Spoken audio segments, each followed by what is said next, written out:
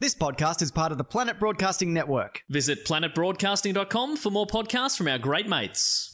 The following episode of TOFOP is rated MA for mature audiences. It may contain sexual references, time travel references, allegations of bin misconduct, and mild coarse language. TOFOP advises that this episode is not suitable for anyone under the age of 15 or anyone who thinks a comedy conversation between two old mates sounds like a terrible idea for a show. Minors must be accompanied by a parent or guardian. This is John Deek speaking.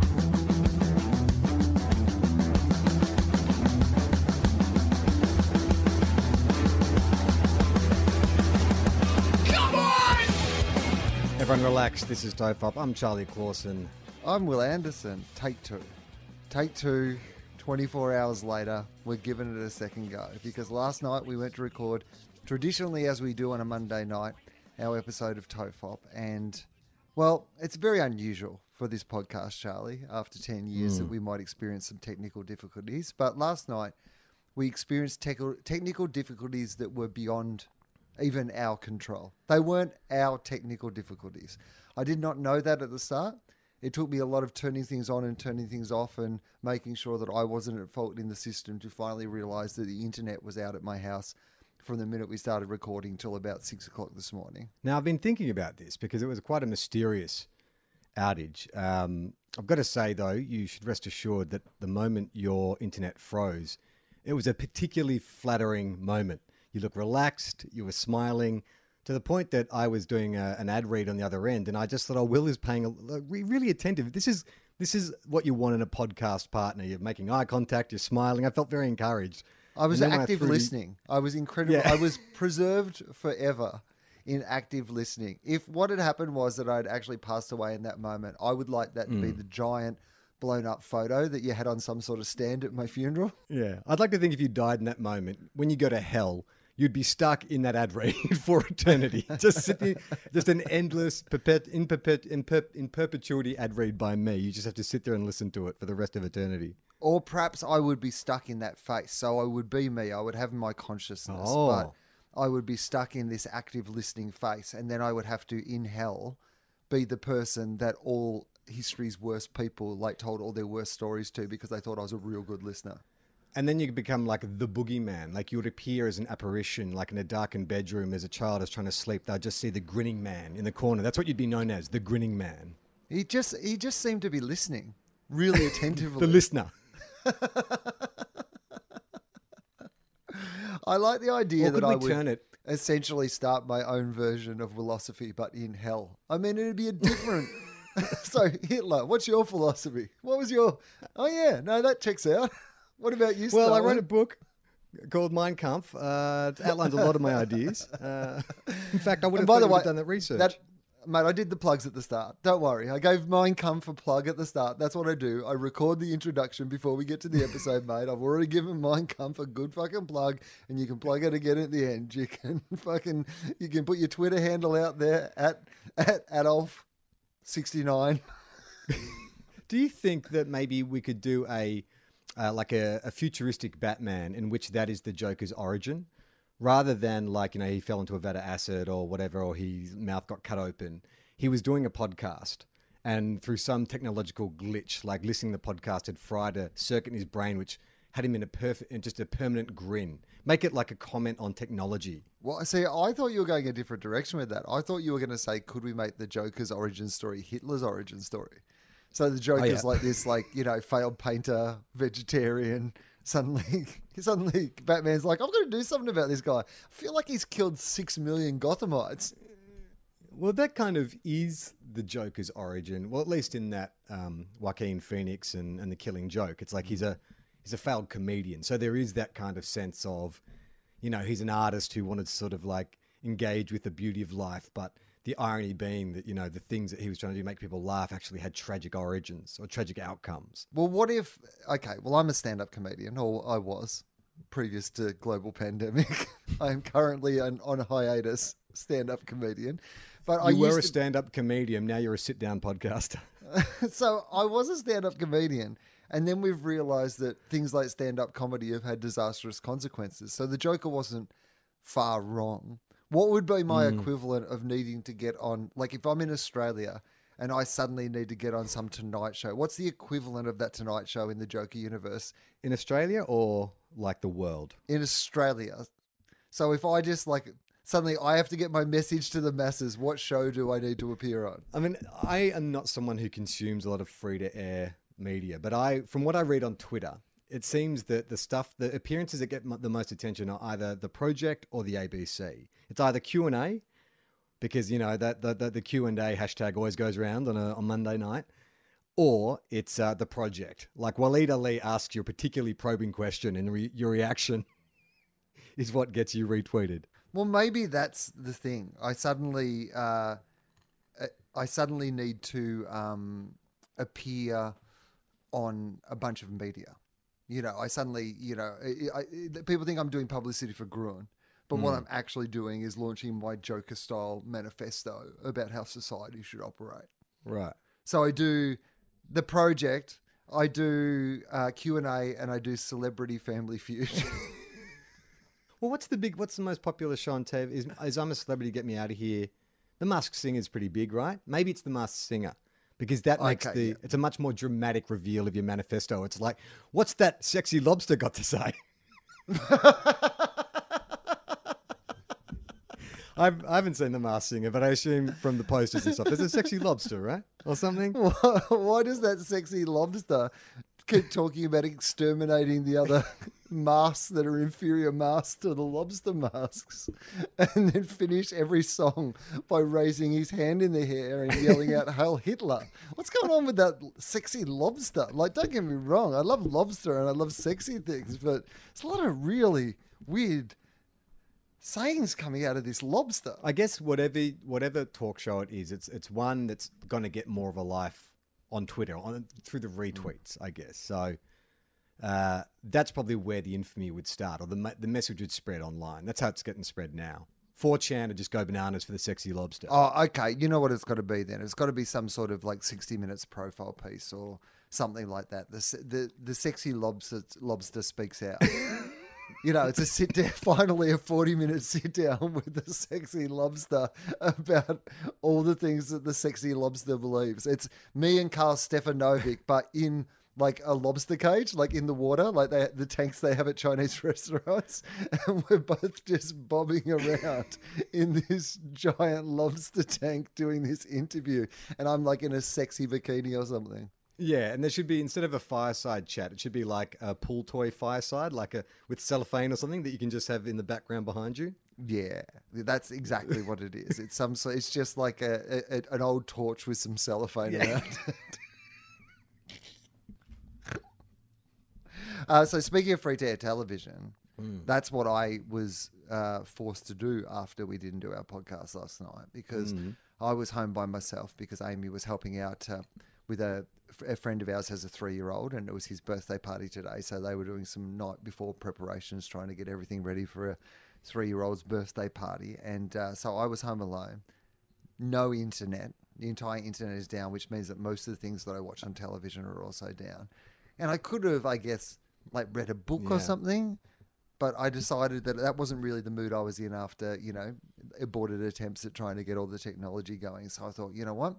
Free-to-air television it is. I'm going to flick through the free-to-air television and I'm going to see what is on free-to-air television. And what I discovered was on free-to-air television, Charlie, is out-of-order episodes of Law and Order. That's what's on free-to-air television.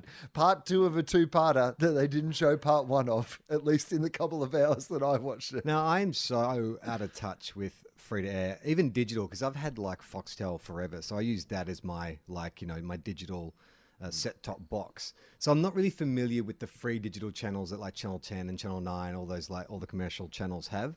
So when you're saying that you're watching free-to-air, it was like the flagship channels and then all the digital versions? Yeah, so they have all the spin-off channels. Right. So not just your sort of like 5 key members. Like this is, you know, The B Avengers characters. Assemble. Yeah. This is your Ant-Man. There's- I mean, it's okay. It's not the big guy, but you'll still watch it. You know what I like? I like a 7, mate.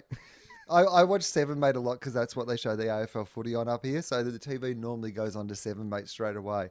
And what I've realised about 7, mate is that predominantly when it's not showing AFL football, from the advertisements I see between the AFL football, it is 90% shows about men digging things Yep. up or blowing things up. Yep. It's like, if you got a thing that you want to smash, we'll dig something out of the ground and then we'll turn it into a thing and then we'll smash that thing and bury it back in the ground. I'm a man. What I love about Seven Mate is the way that same attitude and indeed probably voiceover is applied to every genre of show. So it's like, you want a reality show? We got two blokes in a ute who are just going to spin up mud with their wheels for half an hour. But if you want to laugh, we're going to show about a guy who gets hit in the nuts all the time. You know, it's just like, no matter what it is. You like political discussions? We've got two politicians who are going to have a bare knuckle brawl and then shit in each other's faces.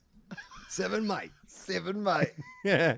No matter what genre, it just gets crammed into that stereotype. It's so true, though. So I did not watch anything on Seven Mate. There wasn't anything that I wanted on Seven Mate. I flicked around for a while, got to a station that predominantly seems to show Gordon Ramsay shows. Well, that's good and for you.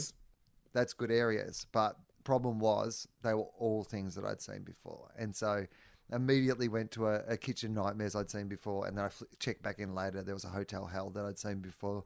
No good for me. I needed to go and, find something that I thought that I'd seen every episode of Law and Order. Or at least, as you used to, I used to jog to episodes of Law and Order and just listen to the soundtrack.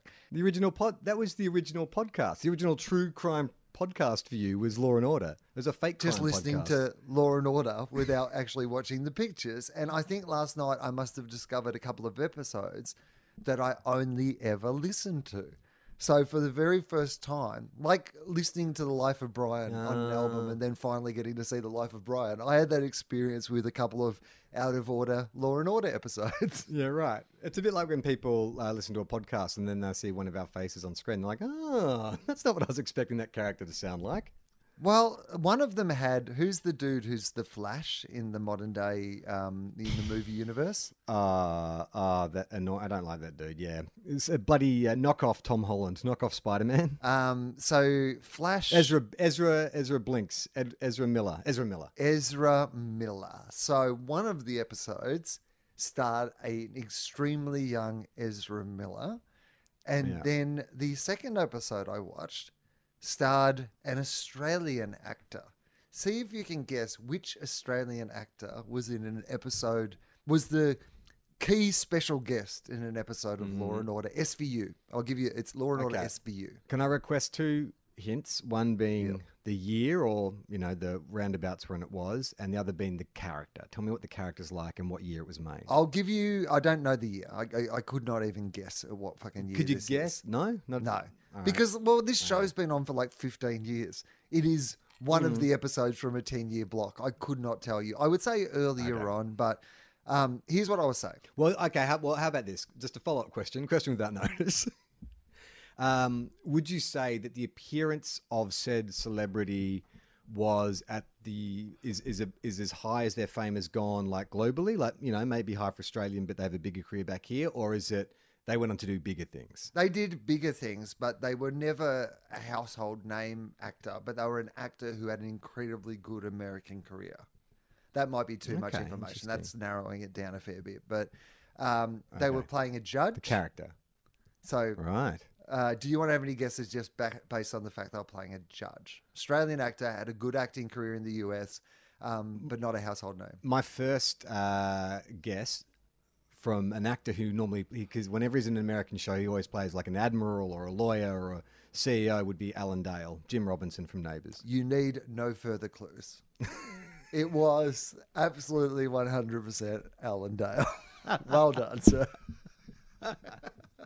It's true though. He is our I don't know not a Clint Eastwood, but he's our Jimmy Stewart or he's our Cary Grant. He always plays that sort of like big, strong father figure character. He's even a father figure when he was Jim Robinson.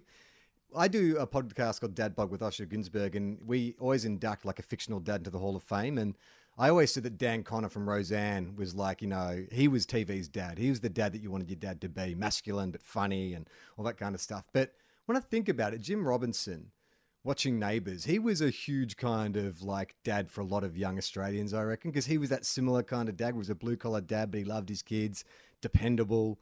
He was on at 6 p.m. every night. You could always rely on him when your real dad wasn't home at 6 p.m. Am I revealing too much information here? I hugged my TV once, Will. I asked it to read me a story. I knew Alan Dale because Alan Dale was my father for 4 years. 4 years, Will. I called him Alan Daddy. Alan Daddy. Well, Alan Dale actually lived in the same neighbourhood as me. I would see him often at Franklin's, the discount Erinsborough supermarket, with his wife, who I believe was a newsreader. And I remember walking through with my dad, my actual dad, my bloody dad, who wasn't Alan Dale. And I said, oh, that's, Jim Robinson or Mr. Robinson from Neighbours. And my dad stopped and stared. And then I got embarrassed because he wasn't being subtle about it. And I was like, Dad, don't look at him. And he said very loudly, he's just a bloody actor. It's not like he's anyone important. It's not like he's a bloody admiral or a president or a judge. Actually, Dad, I hate to correct you, but I've been to the future and he's got that trifecta. So Alan Dale, he played a character who, a judge who was exhibiting some erratic behaviour. And the reason he was doing that was that he had had his own son abducted when he was a child and he thought murdered. And he sent in Elliot Stabler, who's like the cop who's not afraid to, break a few rules if it's going to lead to a conviction of a terrible person. And he sent him into prison to kind of shake down this murderer to find out where the bones of his child were born. But in a convenient plot twist for Law and Order, he was also presiding over a trial where it turned out that the defendant in the trial was in fact his son. So his son hadn't been murdered. His son was still alive and had this terrible life where he'd been like abused and stuff, and that had led to him becoming a criminal in his own right and doing some terrible things. And so Alan Dale had to preside over this. Yeah, he got he got this detective to go and shake down this old criminal to say, where are my son's bones? And then luckily his son was actually in his courtroom being tried by him, Alan Dale. How was that revealed? He revealed it. He know because the son said something in his testimony that was something that he used to say to his son when he was like a little kid. But like I think 3 or 4 in the timeline they were going with. So the premise was that this kid had remembered something from when he was 3 and 4 from his real dad, brought it out conveniently in the trial where his real dad was presiding over the trial, and that was the kind of big moment in this episode. What was the content of what his father said? Was it like a thing that his dad always said, or was it a specific reference to something? Like how specific was it for Alan Dale to immediately go, brothers and sisters, I have none. That defendant is my son.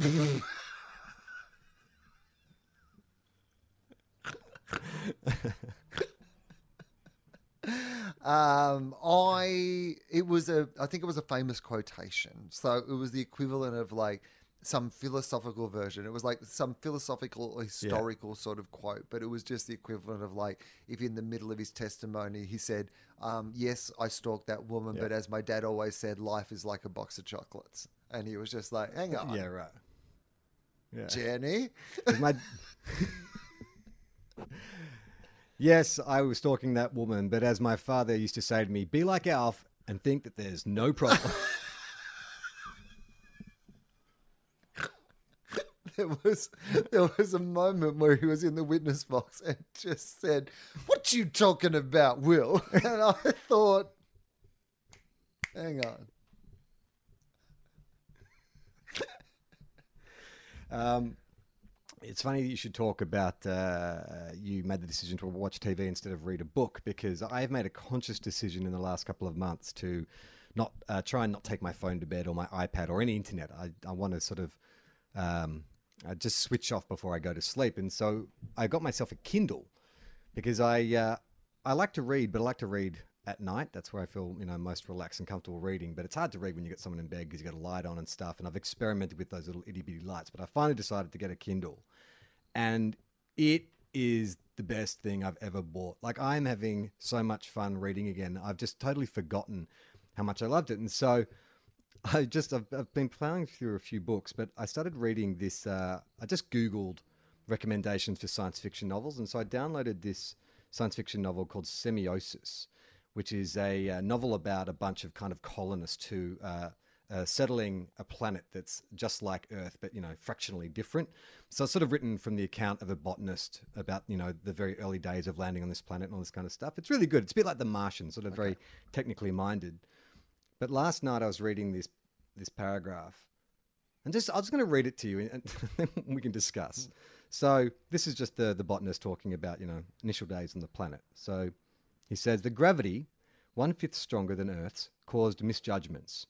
When I left our landing module, I became dizzy and fell, twisting my ankle, but nothing worse, although our bones had lost calcium and grown brittle during hibernation. Breasts and scrotums weighed more and ached. Our hearts laboured. So what he's trying to express there is that the gravity there is like 1/5 stronger than on Earth. And so he talks about like the bones being brittle. And do you think he needs the reference to the breast and the scrotum hanging heavier and aching? I mean, it's imagery. Like, that's what I will say. Is because I'd never really, of course, that breasts are affected by gravity. That is why they, over a lifetime, go from being upright to less upright. And we also know that the scrotum eventually over the passage of time, much like Larry Emder trying to give someone a clue on The Price is Right, goes lower, lower, lower.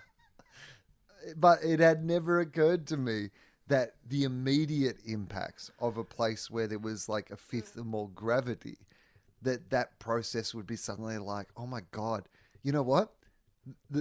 All the machines have been knocked out in the explosion, but I can just tell from how low my balls are hanging that I reckon there's 1/5 more gravity on this planet. My ball just knocked into my kneecap, and I puts his finger in there. 1/5 more gravity. How are your boobs, Marge? Because I sort of read that line, and it just really I had to go back and read it again.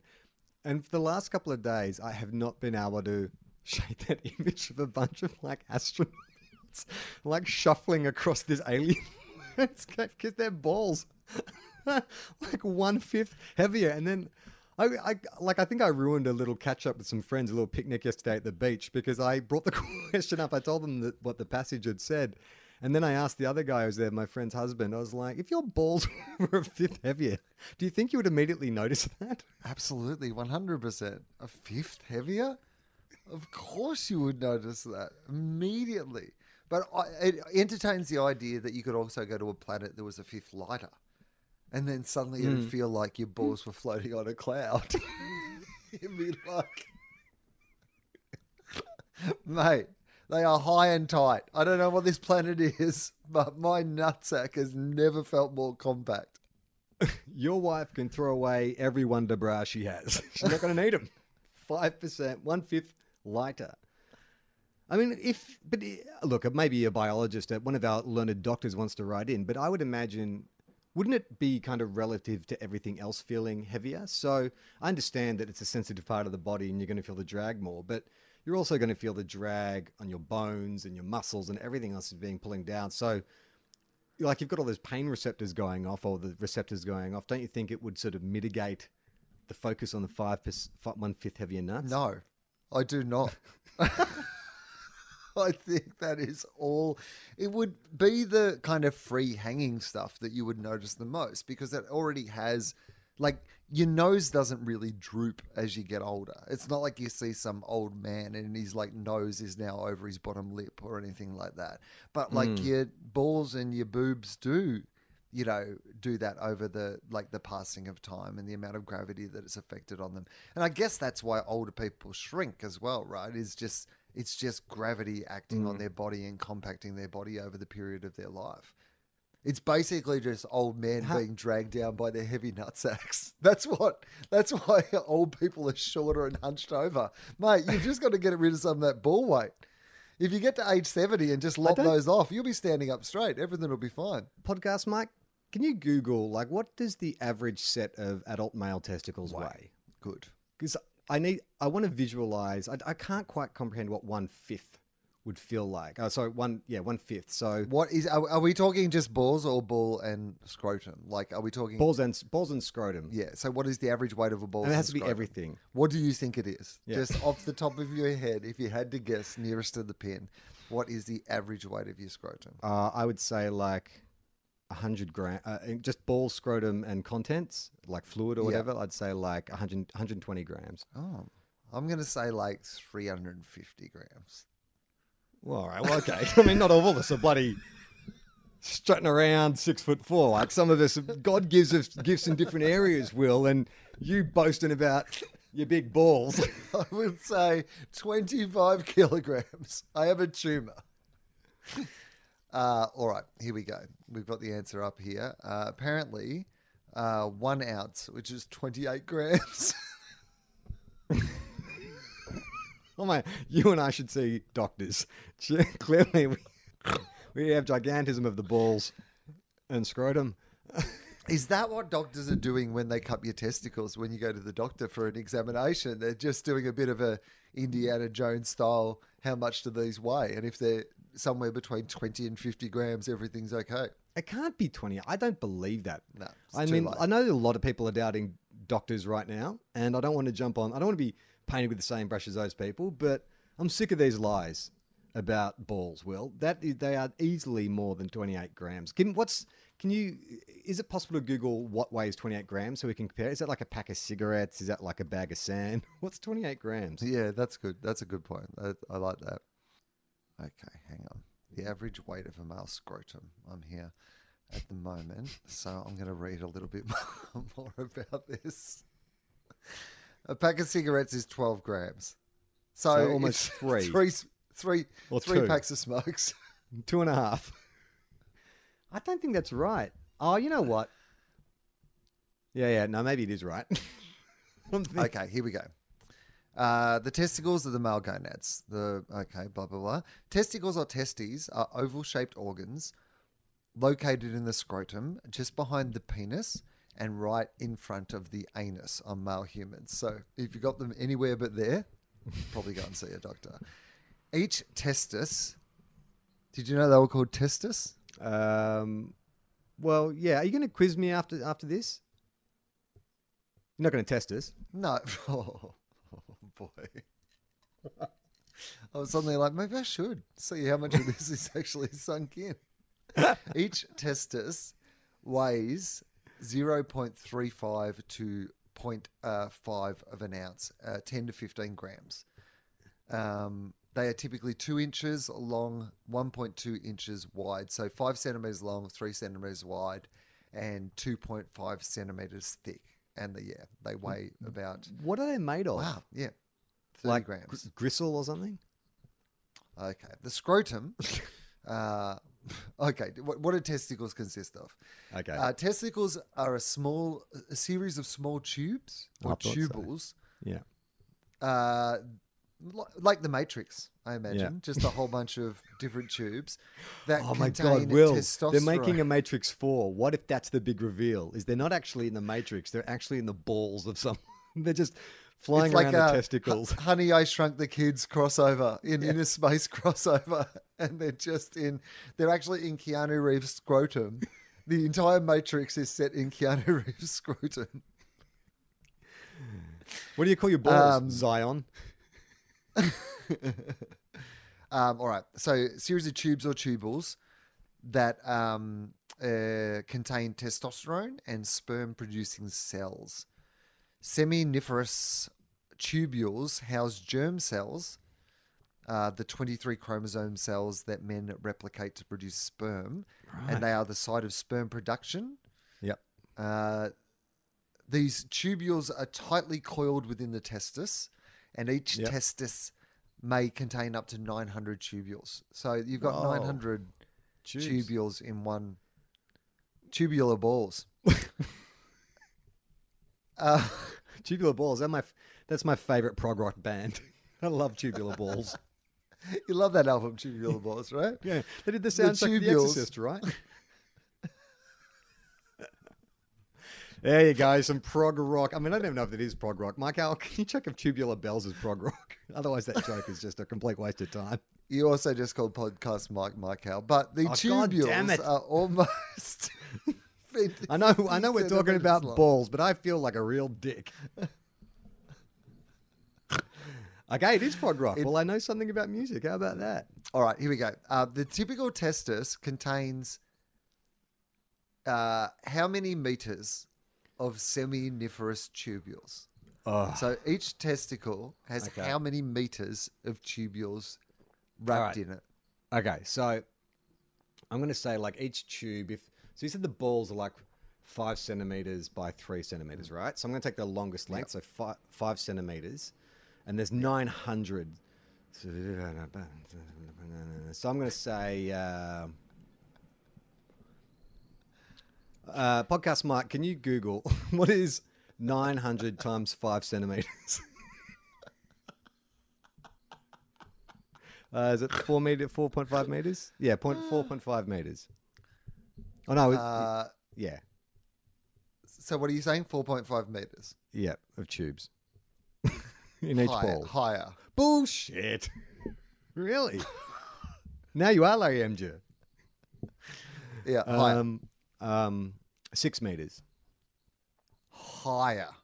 7 meters, If you keep guessing at this rate, we're never going to get to it higher. 20 meters, Higher. 50 meters. Higher. Bullshit. 100 meters. Like, again, even if you go up in 50s at the moment, it's going to take too long. 500 meters. Higher. Oh, fuck off. A kilometer. 800 meters. Oh. 800 meters In each of ball? tubes. No wonder you're feeling them if there's a fifth more gravity. That's like, mate, I've got 800 meters of tubes in my balls. How did the scientists count that? So he just sat there. I imagine he just slice open the ball, and with a pair of tweezers, he just slowly unweaves yes, that's- like 800 that's meters how. worth of tubing. And then gets out a tape measure. Like someone trying to find a kink in a garden hose. They just have to gradually. He Untangle. puts it on one of those little things you get at Bunnings, and you just twirl it around, and you get one guy to grab one end of it and just walk 800 meters away. Does it say why they're so sensitive? All right, let's see. Like, what's the evolutionary design by that? Like, why are they so fragile? I guess because they have to house the beginnings of life. You got to keep them at like ideal temperatures. But I don't understand why they're so sensitive. So you protect them, I guess. So if you landed on a planet with 1/5 stronger gravity, But you would think if they are that important, you'd protect them. Like the heart is in a rib cage. yeah, put your You know what balls I in mean? your chest. But you can't regulate temperature inside the chest. I think it's more about then the evolve to regulation. be able to regulate temperature inside your chest. All right. Science explains why it hurts so much. Oh, great. So this is from Pedestrian. I'm not going to do your survey, Pedestrian. I'm sorry about that. So Pedestrian, it is written by Matt Soniak. And this is from 2012, but it should still give us the answer because the headline is Science explains why it hurts so much to get hit in the balls. Great. So, this is the thing about this podcast, Charlie. We say you've got to go to the experts. You've got to go to the scientists. And there's been some scientists studying the important issues. Wow, 2012. What a great era where you could my waste word. your science degree doing research on why it hurts so much to get hit in the nuts rather than the actual pressing problems in our society. It's called the Adam Sandler Papers. More than any other bodily injury, getting hit in the testicles is probably what every man dreads most. Yep. Okay. Blah, blah, blah. What causes such inconceivable pain? Well, for starters, a shot to the balls is just like any other physical strike to the body. Because of nerves, it's going to hurt. Unlike most other parts of your body, though, your scrotum lacks protection in the form of bones, large muscle mass, and fat. The testes are just wee little glands and they're going to absorb the whole force of the blow. Ha ha. all on their own. Joke's on you, Will, because I've got a fat, muscular penis protecting my balls. How about this bone? And by bone, I mean my cock. Sir, I'm a scientist. Could you please leave this lab? Look at my fat, muscular, bone-filled penis. Mate, I just cracked the fat. It's right there, protecting my balls. Again, sir, this is a laboratory. You're not meant to be here. All right. Your groin has a ridiculously high number of sensory nerve endings. And as such, generous innovation makes good and bad touches alike feel very noticeable. So the same thing that is causing you pleasure when there is a certain type of touch in that area is also causing you pain when there's a different type of touch. The kind of thing that my mummy used to tell me would make Jesus cry, that can also bring pain. And here we go. The pain doesn't just stay in the scrotum. It radiates through the groin and up the abdomen. Oh, that's why it feels like they're in your stomach. This is the work of a phenomenon known as referred pain, which is when a sensation originating at one spot travels along a nerve route to other parts of the body and is perceived as happening there too. It's the same thing that's going on when you get an ice cream headache.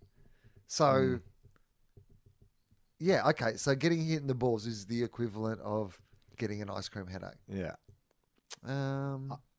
I once got kicked in the balls.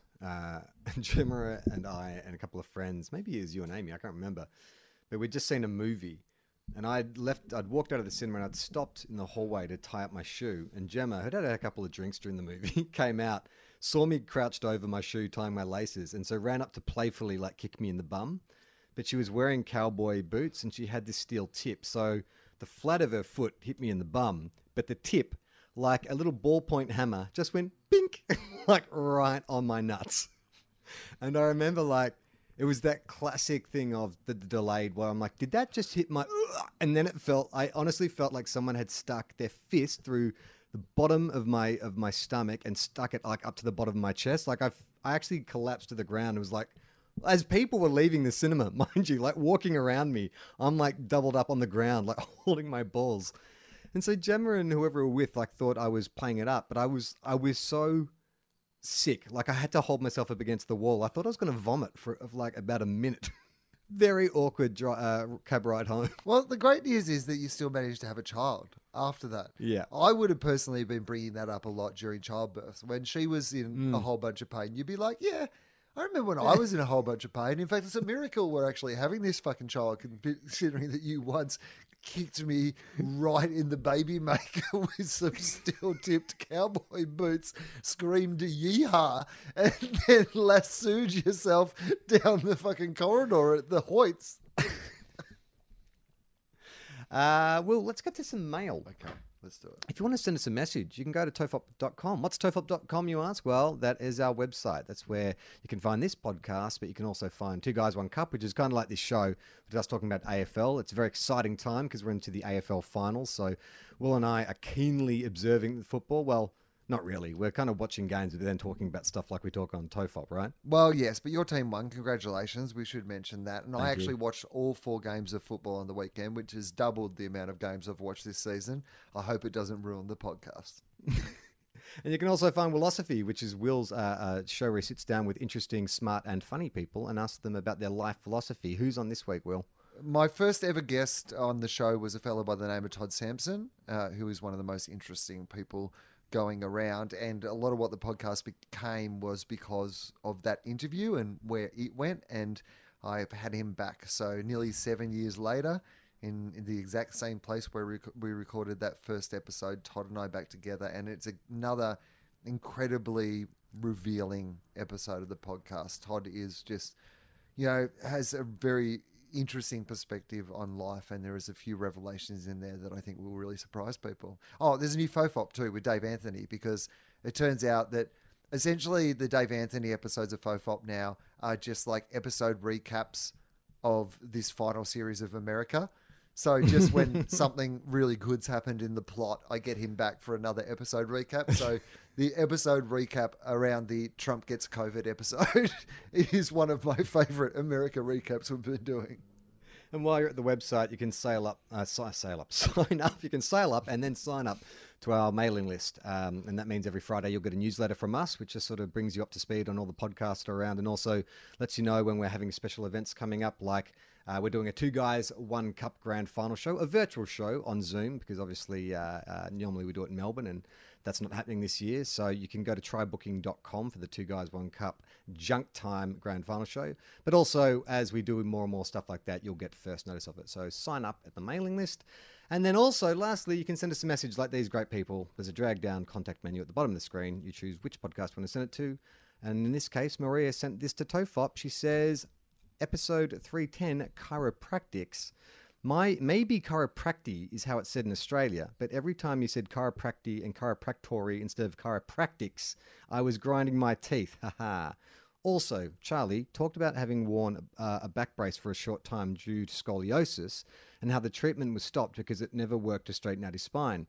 The back brace isn't intended to straighten out the spine. Its job is to stop the curvature from worsening. So, I would expect that your brace was removed because your spine curvature was stopped advancing. Well, that's a good bit of information.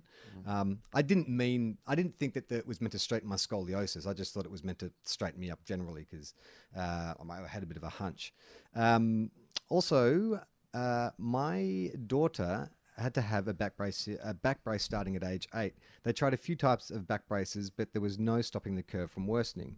When she was 12, the curve had reached 50 degrees, which is when surgery began, when surgery was planned. The procedure was delayed due to a rare clotting disorder, and they discovered, thankfully before surgery, and had to find a treatment for it. By the time they were able to reschedule the procedure, her curve was over 70 degrees. Her spine was fused with bone from her hip, and she now has metal rods running through the full length either side of her spine. This is how spines are straightened, and not with a brace. They were only able to get her curve reduced to 37 degrees, but you'd never know she has scoliosis unless you saw her bare back with the scars and one shoulder blade that sits slightly different from the other. And she went through recovery taking nothing stronger than 800 milligram ibuprofen. She's so much tougher than I ever will be. Love you guys, Maria in California. Wow, yeah, she sounds super tough. There's no way I could go through that. I'd be complaining every single day of my life. Oh, mate, I'd be taking the drugs. That's the bit that I look forward to. I'm not going to say no to any of the drugs. You hang on. You're going to give me one of those things that I can just push when I'm in pain and it'll inject drugs into me? Okay. You know what? I just got the hips done, but let's do them again. Nino writes in, the subject is hotel hobbies. Fop, long-time listener, first-time writer. I love the podcast, but I can see why you advise new listeners to go backwards. While I am not a doctor, I am a nurse, and I got a job in Western Australia, remote area nursing. Well, as we always say, it's not just doctors. I mean, if there is a hierarchy, sure, doctors are at the top, but it's all medical professionals, right, Will? I view all medical professionals equally. Doctors get a special shout out just because there are so many doctors, but no, nurses, emergency service workers of any kind, you all count. You're all doctors in my world. Chiropractors? Not doctors, no. Where do they fit in the medical professional? Somewhere between chain? Doctors and actual chickens. I am from Melbourne, and because Western Australia thinks Victorians are the devil, I have to do the state-run quarantine for 2 weeks before heading to my remote area. I'll be escorted off my plane by Border Force personnel and taken to a hotel, which they won't give me the name of until we arrive at the door. Any recommendations for what I can do in the confines of my hotel room in 14 days? Well, I can think of something, Will. I don't know what you're talking about.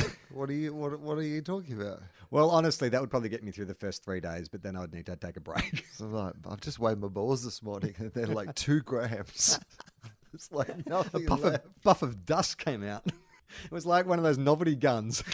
I had to get Gemma to kick my balls from behind with a cowboy boot just to get a puff of dust out. I'm done. What is the first thing you would do out of quarantine? Oh, okay, so firstly, serious. What do you do in 14 days of quarantine? I would, as hinted at earlier, I would get a lot of reading done. I'd take the opportunity. I'd see if I could challenge myself to do the first week without going on looking one of my devices. I'll just try and read. Quite like that idea, just reading. But if I was going to watch something, The Sopranos is one of those shows that I've always just needed to sit down and watch it all in one go. And if I had 14 days, I could easily watch The Sopranos in 14 days, and I would enjoy that, I think.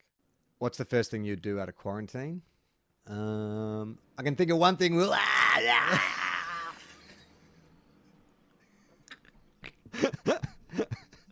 They literally open the door and I'm already masturbating right in the hallway.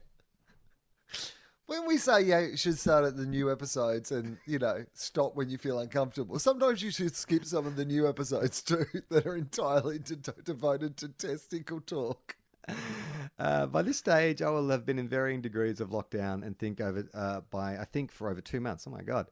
Also, by now, the South Park pandemic special will have aired. If you have watched it, what did you think? Cheers, Nina. Looking forward to watching it, but I have not seen it yet. Well, maybe we should both watch it and then we can talk about it next week. This next email is from Luke, who says, oh yeah, I remember this email. I've read ahead on this one. So, okay, his name's Luke. I don't think that's giving away too much. Hey guys, I'm a TV editor who sometimes works for Warner Brothers in Australia. Part of that means I have access to the internal Warner Brothers library, which is like a World of Netflix stand for Warner Brothers employees. On the app, you can watch the new Bill and Ted film. If you're keen, let me know. I'll flick you my login details and you can watch it without leaving your house. Luke. Now, he sent that to he didn't say, do not read this out on air. Like, we're not getting him in trouble, are we? Do we have to bleep his name? Well, firstly, do you want it? Do you want me to send you the link? I've seen Bill and Ted's. I absolutely want to see Bill and Ted's. I wanted to go and see it at the movies. I did make plans to go and see it at the movies, but the plans fell through. So I was going to go to a cinema in Lismore, which apparently if you go like midweek, like Wednesday or Thursday at the moment, you'll be the only people in the cinema. And so I was like, that's probably the best way to go and watch it. But I don't think that's going to happen now. So yes, I would like the link from you or Luke or whoever wants to send me the link to how I can watch Bill and Ted's. All right, I'll forward that on after we're done. And finally, this is from Roy. Now, I don't know that Roy has personally addressed this to us. I think this might be a group mail, but let me just read it to you. Subject is, hi, do you accept guess with no T, guess/sponsored posts from niche experts? Well, firstly, we do accept guest posts, where you have to guess who the post is by and what the post is about. But guest posts, not so much. Hi, my name is Roy. I own a news website. Oh, yeah, okay. Roy Murdoch. Hope you're doing well and you're maintaining total isolation during the global pandemic. Oh, well, you don't know my life, Roy. I'm in a place where I don't have to have total isolation. I wanted to ask, do you accept sponsored articles or link placements in the existing articles on your website? If you do, what are your rates? Now, as far as I know, with the redesign of tofop.com, we don't have existing articles on our website. So obviously we've got to offer Roy an exclusive deal because he's a media mogul whose business plan is paying podcasts to host his news and information on their websites. Does Roy give any examples of what this information or these guest posts might be? Because it would affect the price that I was going to quote Roy. Because if it's just like normal news stuff, we might be able to come to an arrangement. But if it's like QAnon or like, some sort of, white supremacy, Proud Boys propaganda, then we're going to have to hike up the price a little. So not like just not put it up, just make sure they pay for it. Because in that way, what we would actually be doing is robbing white supremacy organizations of the money that otherwise would have been spent on their white supremacy. And that we'll just be putting it on our website where, we don't even have to put it on the front page. We can just bury it somewhere on the website, surely. Okay. Now, normally we don't give last names, but I feel like it's important in this instance. So the name is Roy Emerson, the name of the emailer. And I've just quickly Googled Roy Emerson, and apparently the only... famous tennis player? Tennis player, yeah. No. Is he... is he still alive? He'd be 83 years old. Do you reckon Roy Emerson owns a media empire? Or a small... What does he say? He owns a media... I own a news website. My name is Roy. I own a news website. Well, I guess Roy Emerson, who was a champion tennis player, not in an era necessarily where they made millions and billions of dollars, but in an era where he was a champion. So maybe he got a little bit of money, he put it aside, he did some public speaking, he got some board advisory roles and these sort of things based on the fact that he was a champion tennis player. Put aside a little nest egg, and at 83 is looking for a new challenge. Like, he's a guy who obviously, traveled the world playing sport at the highest level. He's trying to replace those thrills in his life. So he started some website where he's like, wouldn't it be great if that's his dying thing that he wants to do is just get people's trust in news back? And it's actually just like a really legitimate news source, and he's just trying to go to the people. Yeah, see, my mind immediately went to Margaret Court. Like, he's got some grandpa conspiracy theories from Facebook. He's got some Facebook memes he wants to share about who's a secret Muslim and who's not. Yeah, but that's why I think he's gone the opposite way. He's trying to redeem the name of tennis from Margaret Court. Right. He's like, I'm going to use my powers for good and not for evil. I'm Roy Emerson. I'm going to contact some minorly successful podcasts and see if they can host my news on their website. Yeah, why didn't you go to Rogan? He's got like 200 million downloads a month. It's hard to get in though, man. Like we're gettable. Rogan's not gettable for Roy Emerson, but we're gettable. You've got to start in some qualifier tournaments. You've got to beat you've got to tune your game up on some 300 seeds. They don't get to play Rogan until the semis. That's the way the draw works. We've only got 2 more emails, so let's just quickly get through those and we'll wrap it up. So this is from Ryan. Hi guys. Look, I tried to be a writer and a working musician, and while I still enjoy my creative pursuits, the retail game just wasn't paying the bills. After climbing the ladder, I found my true calling. Much like Charlie's dream of working outside, I'm a postie. And it's everything I've dreamed it could be. Flexible hours and a tiny motorbike and time to think. Cheers, Ryan. I often wonder if that would be a good occupation. I see the postman going around my neighborhood, and for at least 2 of the reasons he just described, I thought, yeah, being a postman must be good. They seem to have like good relationships with all the local cafe owners and stuff, and they'll do their rounds and then they'll sit down and have a coffee, and they know some people's names, and it's like a Sesame Street type vibe around my neighborhood. A good mate of mine at uni had a part-time job that I filled in for a little while. That, on reflection, I think would be a really good job for that. It was being a meter reader, like when you read people's meters at their homes. And so literally the entire job was just walking from place to place. So you just walk during the day. You can listen to music or whatever, so you could listen to your podcast, you could think, and you just go down the side of someone's house. You write down. You're not even like a postie where you're carrying valuable cargo or anything. You've got like a clipboard, or I imagine these days it'd just be all on your computer or your phone or whatever, and you read the meter and then you just go to the next house. It was quite a peaceful way to make a living. I did deliver newspapers for about 2 weeks, the local newspaper when I was growing up, but I don't know, there's something about it was I think I had issues with how to carry the newspapers around, because you remember it was the old like saddlebags you put on the back of your bicycle. I had like a little pocket on either side you'd fill. But it was really only enough to kind of get up and down a couple of streets, and then you'd have to go back and refill. And I was like, this sucks. Like in my mind, I was going to be like in E.T., just like flying around the neighborhood, flinging them out of my BMX or whatever. But then in reality, it's like, no. And, Adam Spencer would love this. It's heavy when you put lots of, it's as heavy as your testicles on a foreign planet when you fill your bike with newspapers. Hard to get around. It's hard to pedal. I didn't like it at all. Finally, this is from Sebastian, who says, Mark Wahlberg and Kanye West. Did you guys know that Mark Wahlberg went to prison for 45 days for attempted murder? Makes you think, doesn't it? Yes, I did know that. Makes me think that he's a terrible person, and I've never really liked anything he's done because of that. Anyway, the point of this email is that I met Kanye West the other day. I live in Maryland, and there's been some rumors of him moving to town, in a town next to mine, for quite a bit, which I thought was cool, but I didn't really pay much attention to it. There's a small airport near my house that I work at, and my job is basically just to pull the planes in when they land. So a private jet lands one day, and I'm just doing my thing, when out of this jet comes Kanye West. He walks over to me and he says, "Hey man, these are for you," and hands me a plastic box of store-bought raspberries. A store brand raspberries. Overall a cool guy, but the raspberries were pretty shit. Anyway, not to get too political, but Kanye 2020. He's the only person who's running that's affected my life in a good way. Cheers.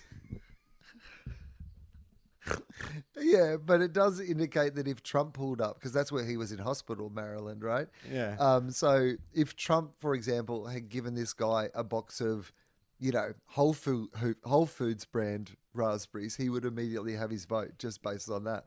Yeah, what's about how does this person influence my life? If I vote for this person, how will they influence my life? Pretty shit raspberries. That's what it feels like your options are at an election, doesn't it? Right. Well, Pretty maybe shit that's raspberries or a what moldy Kanye's banana. whole thing is. He goes like, I could get him good raspberries, but I'm banking on the fact that everybody else is getting him no raspberries, and my shitty raspberries will be enough. All right, that's it for this week. So thank you for listening, and thanks to everyone who's supporting us. If you want to do that, you go to patreon.com/tofop. And not only are you supporting us by signing up for any amount that you can spare on a monthly basis, but you're also getting access to heaps of great bonus content. Every couple of weeks, we do a bonus episode of Tofop where we answer your letters, exclusive to Patreon listeners. But there's also a bunch of comic strips and some behind-the-scenes videos and some little animations and lots of great stuff. So if you like this show and you think you want to support us and you're also interested in bonus content, go to patreon.com/Tofop. But for now, I'm Charlie Clausen. I'm Will Anderson.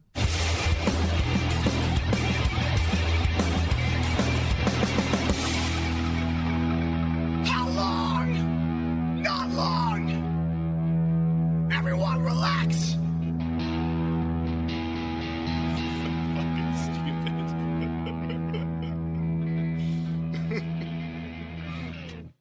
This podcast is part of the Planet Broadcasting Network. Visit planetbroadcasting.com for more podcasts from our great mates. I mean, if you want. It's up to you.